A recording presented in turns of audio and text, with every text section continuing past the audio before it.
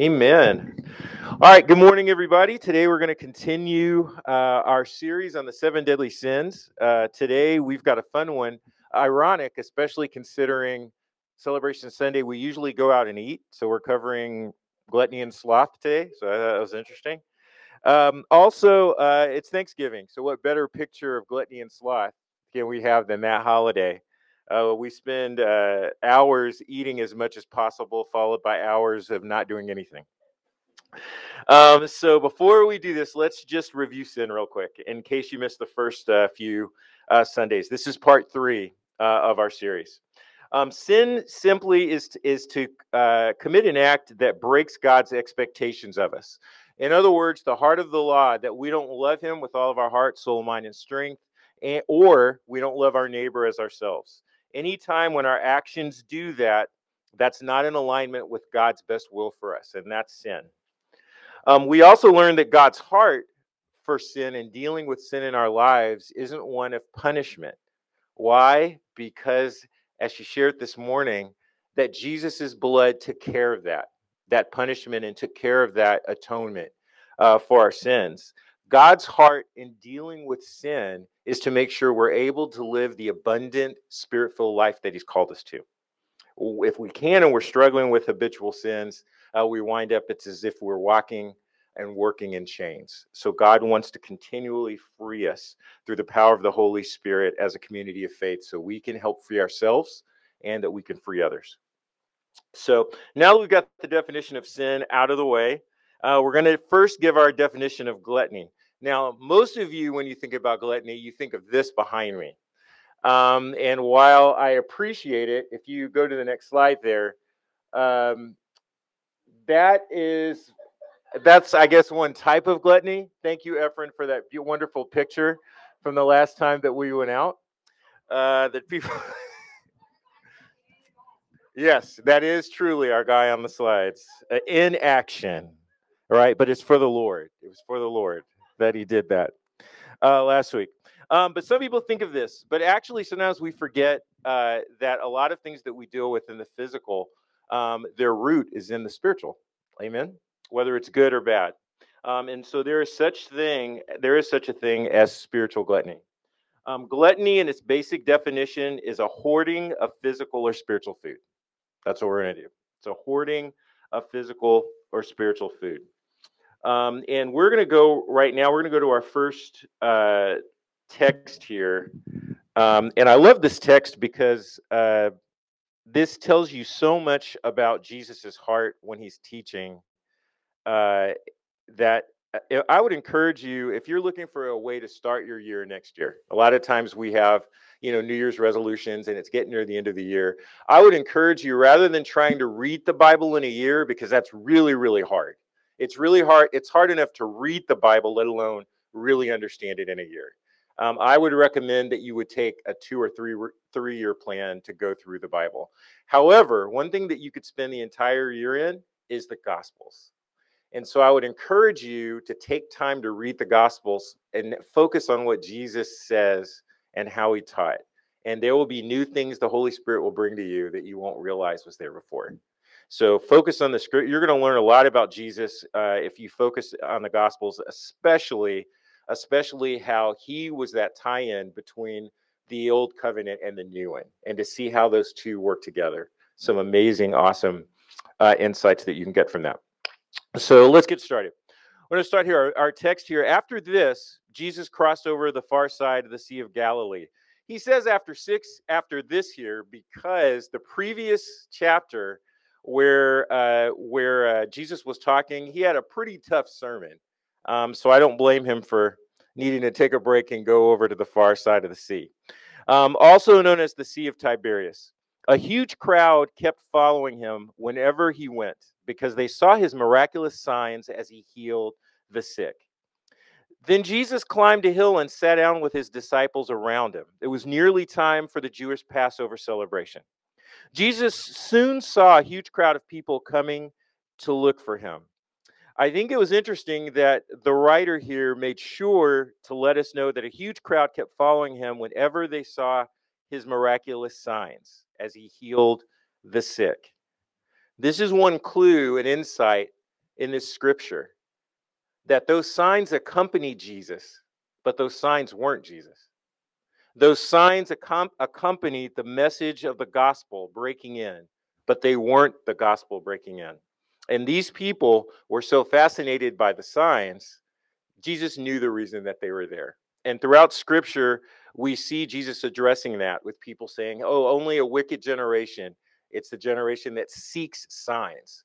We love it because we're people of the Spirit and people of the kingdom. And signs such as tongues and those things are great. And it's how the Holy Spirit uses his church in the work of God. But those signs in themselves point to someone. And in this case, they pointed to Jesus. Jesus soon saw a huge crowd of people coming to look for him. Turning to Philip, he asked, "Where can we buy bread to feed all these people?" He was testing Philip, for he already knew what he was going to do. Philip replied, "Even if we worked for months, we wouldn't have enough money to feed them." Then Andrew, Simon Peter's brother, spoke up. "There's a young boy here with 5 barley loaves and 2 fish. But what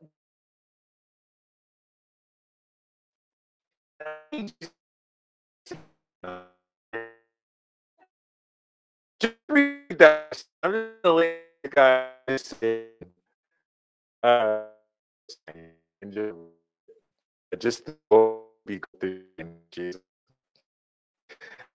Verse 10, tell everyone to sit down, Jesus said. So they all sat down on the grassy slopes. The men alone numbered about 5,000. This wasn't including women and children. Then Jesus took the loaves, gave thanks to God, and distributed them to the people. Afterward, he did the same with the fish, and they all ate as much as they wanted. After everyone was full, Jesus told his disciples, "Now gather the leftovers so that nothing is wasted." So they picked up the pieces and filled 12 baskets and scraps left by the people who had eaten from the 5 barley loaves. They filled 12 baskets with what was left over. I thought that was amazing. And when the people saw him do this miraculous sign, they exclaimed, "Surely he is the prophet we've been expecting." When Jesus saw that they were ready to force him to be their king, he slipped away into the hills by himself because he knew it wasn't time. It wasn't the season yet for him to do that. So, gluttony, a hoarding of physical or spiritual food. And now we commonly know we're in kind of a health conscious society. We know pretty much what we should eat and don't eat, and how we should watch the kinds of things we put in our bodies. These are some questions that you can ask yourself that may lead to a sense where you might realize you might be struggling with it. It doesn't mean this isn't an exhaustive list, but it does give you some things to just think about regarding gluttony. Do you commonly eat or drink well past your body's signals that you are full? Man, do not come to my household on Thanksgiving because the number one would be like all me. My body is telling me no more, but man, my taste buds are like, man, your stomach has folds, James. It has folds that expand. So I could definitely get more food in there. Number 2, do you prioritize and consume junk food more than good food? Notice that I didn't say physical food. There are a lot of times that we can consume junk food, especially considering that the Word of God is our food, Jesus tells us. Jesus is the bread of life. But sometimes we can get into a pattern where we read so many other things and listen to so many other speakers more than we do the Word of God. So we have a good idea of what other people think about Jesus, but we don't take the time to learn about Jesus and read about God's Word on our own. Now, the interesting thing about junk food is junk food does have nutrients in it. I mean, you can pick any type of candy bar, any type of cookie, and there's something in there that's probably nutritious somewhere. But it's not a whole food. It doesn't mean that we can live on that. And so that would be just an encouragement to you, especially people. I love to read as well, but make sure that that balance, that you're not leaning so much on what other people are writing about the Word. We have the Holy Spirit in us, the Holy Spirit in us that guides us in all truth, and ask Him to speak to you as you dig into the Word of God.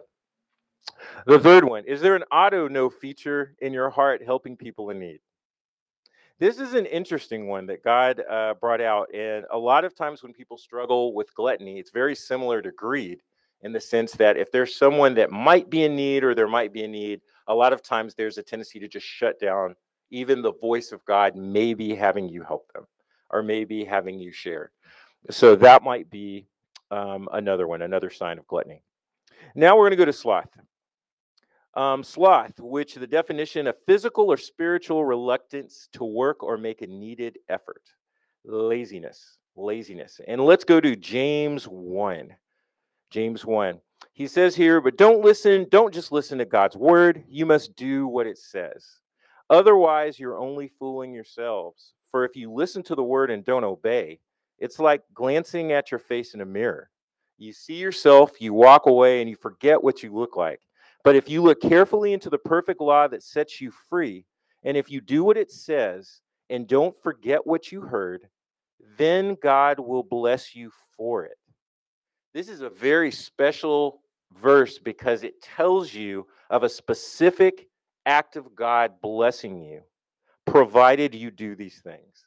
And I think that's amazing. There's not anything to figure out or try to parse words. If we read verse 25, if you look carefully into the perfect law that sets you free, and if you do what it says and don't forget what you heard, love the Lord your God with all your heart, soul, mind, and strength. Love your neighbor as yourself. Jesus says that's the very heart of the law. Then God will bless you for doing that. That's an awesome, awesome verse. All right, so this is sloth. These are some signs that you might see if that's something that you might be struggling with. Are you no longer moved by testimonies of God or excited by people being connected to Jesus? That's one of the telltale signs. Over time, it's very easy as we kind of get settled as Christians and we forget, oh, there was a point I didn't know Jesus. There was a point where I was actually living a life of darkness. I was lost. I didn't know the Lord. And so sometimes over time, we can kind of get lazy and those don't move us anymore. They don't touch our hearts anymore. Another one, are you often slow to commit to any kingdom work or serving? This is a big one, just in the Christian church in general. Whether you're asked for something, if you can volunteer, or if God's knocking on the door saying, hey, I'd really like for you to consider working in this. Or it doesn't even have to be in the church. It could be something as simple as helping someone in need on the street. But there's always an immediate slowness. There's always an immediate fallback to um, some phrases that sometimes we overuse are, well, let me talk to God about that. When you know in your heart you're not going to, it's a no. All right, we've all done that, we've all been there. Or let me think about that. Or God's really not moving me in this direction, all right, to do it. Again, if those are valid reasons, good, but sometimes we overuse it. That when it comes to serving, especially, I was talking to a friend of mine the other day, actually on the phone. He's a pastor in California, and he told me he caught himself. He was actually kind of confessing, which is kind of an interesting conversation from this guy. And he's like, "Man, sometimes I just can't say I know God wants me to do some things, but sometimes I get tired and I use the excuse of, man, you know what? I'm following the Lord and He hasn't given me direct guidance to do A, B, and C." And then he said, but you know what? I don't hold myself accountable when I'm shopping for something. I don't ask the Lord what movie I should watch. I don't ask the Lord how fast I should drive. I don't ask the Lord. He's like all these other things, but when I want to expend, if I'm going to have to expend energy in His kingdom work, now all of a sudden I feel holy enough that I need to ask Him and pray for 3 months about it. And I was like, wow, man, I said, you're not alone in that.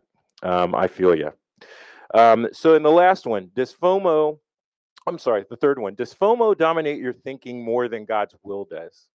FOMO, for those of you who aren't as hip as the current millennials nowadays,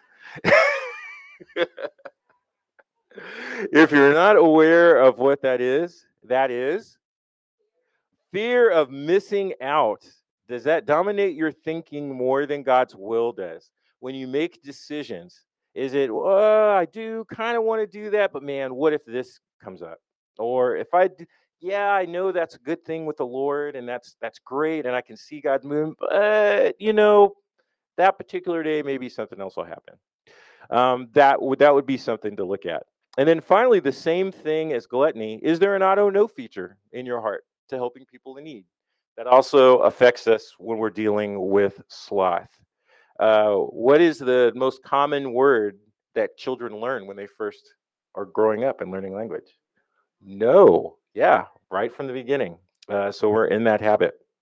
Now, here's the thing. This isn't supposed to be a downer, and the series isn't a downer, even though we're talking about sin. The great physician, Jesus, he has remedies and treatments for sin. So if you've determined through the Holy Spirit that you're struggling with this, or as we mentioned the last 2 weeks, you know someone who is struggling in any of these two sin areas, these are the treatments. Number one, you are controlled by what fills you. You are controlled by what fills you. Ephesians 5. So be careful how you live. Don't live like fools, but like those who are wise. Make the most of every opportunity in these evil days. Don't act thoughtlessly, but understand what the Lord wants you to do. Don't be drunk with wine, because that will ruin your life. Instead, be filled with the Holy Spirit, singing psalms and hymns and spiritual songs among yourselves, and making music to the Lord in your hearts. And give thanks for everything to God the Father in the name of our Lord Jesus Christ. I love it how you led this morning and how the Spirit moved with us. And I actually was waiting, and part of me was praying and saying, "Man, Melody, just say the word that you think. You know what? We're going to continue singing through the service." And I just would have gone up there and sat and enjoyed God's presence today. But whatever you're filled with, that's what controls you. If you're filled with doubt, that's what controls you. If you're filled with despair, that's what controls you. If you're filled, as this scripture said, with wine or any other type of substance that's filling you or you could be addicted to, it's controlling you. So we want to be filled with the Holy Spirit. Ask God to fill you with the Holy Spirit daily. Daily, we need to. As my former mentor, Scott Ross, always said, as people of the church, we leak and we need to be refilled with Holy Spirit. So let's pray for that. The second one, don't waste God's physical and spiritual provision.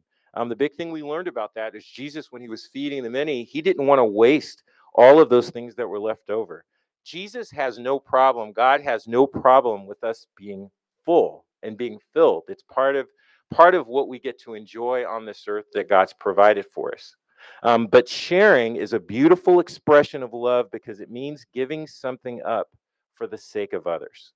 This could mean buying an extra meal if you're eating in an area where homelessness is common. It could mean sharing a word of encouragement you've received by the Holy Spirit to someone else in your small group where everyone benefits from your blessing. This could mean spending time praying for healing or a miracle for someone in the power of the Spirit.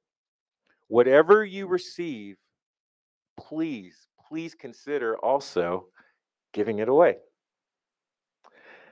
For gluttony and sloth, for both of them, this is a final one. Make the Holy Spirit's filling a lifestyle. So rather than it just simply being something, well, it's Tuesday, I'm going to get up, God fill me with the Holy Spirit so I can go about my business and then I can go help people. But make it a lifestyle. Make it something that you look forward to. Set a time every day. Set a time that you would do that. It's funny. I think about with Thanksgiving coming up and even Halloween today. I think about all that candy. And there was a store that we used to go to called Hollywood Candy in Nebraska, and it had all of the old candy that we grew up with as kids. So when I was up in Omaha to see my grandchild and to watch our son graduate from the police academy, I had to stop by the store. And I did. And I remembered, I'm like, man, there's so many places I want to go in Omaha that Houston doesn't have. But if I keep eating this candy, I'm not going to have room. And like an idiot, I kept eating the candy over and over again because, man, it was so good here. And then I thought, when I eat the good stuff first, it's hard for the bad stuff to have room in my stomach. When I eat the good stuff first, the Spirit is the good stuff. Jesus is the good stuff. Listening and obeying God's will is the good stuff. Also, the Holy Spirit energizes. So Paul told Timothy, fan to flame the spiritual gift God gave him. He wasn't to just sit back and watch or rest on his laurels because, hey, I'm in the club. I'm a Christian. I'm a follower of Jesus. He wasn't to sit back, but the message was to rest, move, speak, touch, listen, pray, and love in the power of the Holy Spirit. We can do all of those things in the power of the Holy Spirit. We're not busy. We're not working ourselves into a frenzy, but all of those things through the power of the Holy Spirit that supernaturally sustains us, those are all possible. Make it a lifestyle. I'm going to pray, and then we're going to go ahead and prepare our hearts for communion here. So I wanted to know if everybody could bow their heads real quick. And we'll have an attitude of prayer. Okay, one of the things we're going to pray about today is actually a filling. Some of you may need to be filled with the Holy Spirit. It's been a dry time for you, and you've been working on things on your own. We forget sometimes that the kingdom of God is in our midst. It's here. We're the temple of the Holy Spirit. And sometimes it's easy to forget. And we need to be reminded. So if that's you, if you could just slip your hand out real quick. Okay, gotcha. See that? See that? Awesome. Awesome. Thank you guys for doing that. Also, for those of you who there's something that's going on right now where you don't see an end in sight. So it's much easier to just kind of sit back because you don't see the hope or you don't see the end game of God working in a particular area. If that's you, if you could just slip your hand up real quick. I like it. Thank you. Thank you for that. Okay. The third area is for an internal healing. So it's something internal. It's not like a leg or a back, but maybe an organ or maybe something that's going on in your body. Okay. Okay. Okay. Okay. All right. Let's pray. Let's pray, family.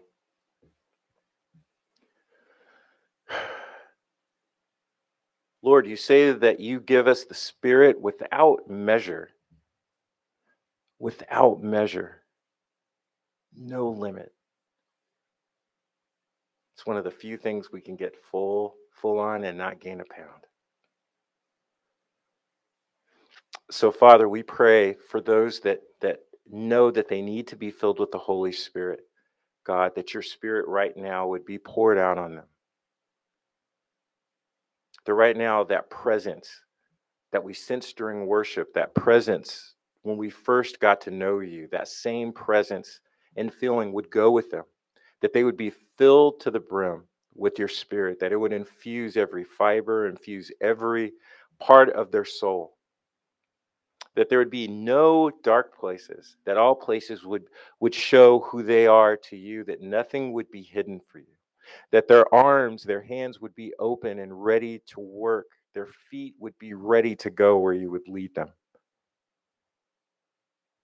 And also for those that see no hope, Lord, may you strengthen not just their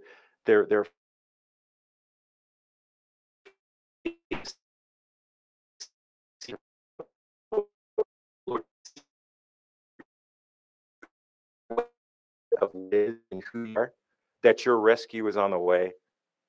And also, Lord, may you strengthen their faith because we don't have faith by going by sight, but we trust in you. And your Holy Spirit as a seal reminds us of that you are sovereign, you are Lord, you have no equal. Put that deep in our hearts, Lord. Put that deep in our hearts.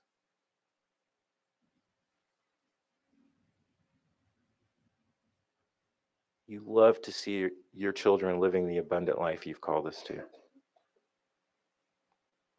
Help us not be complacent. Help us not be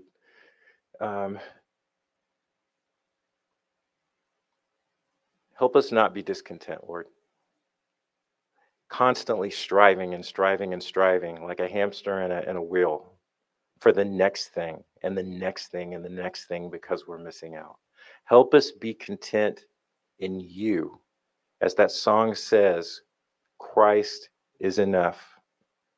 Lord, you are our portion, and we have the Spirit without measure. If we lost everything, we still would never lose everything. Help us walk that out. Help us believe that. Help us remember that. And finally, Lord, with the power of the Holy Spirit, we ask as your children, there are people that have specific needs physically, internal needs here. We ask through the power of the Holy Spirit that you would heal each and every one of them.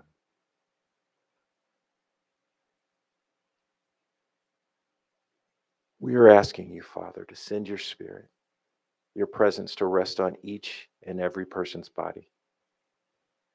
You knit us in our mother's womb. You know best how our bodies are put together. So, great physician, we're calling on you and asking for your help.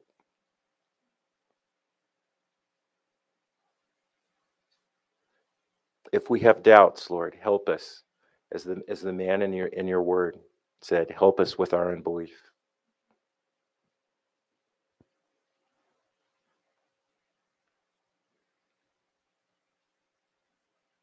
Mm. Yes, Lord. Thank you for your presence here.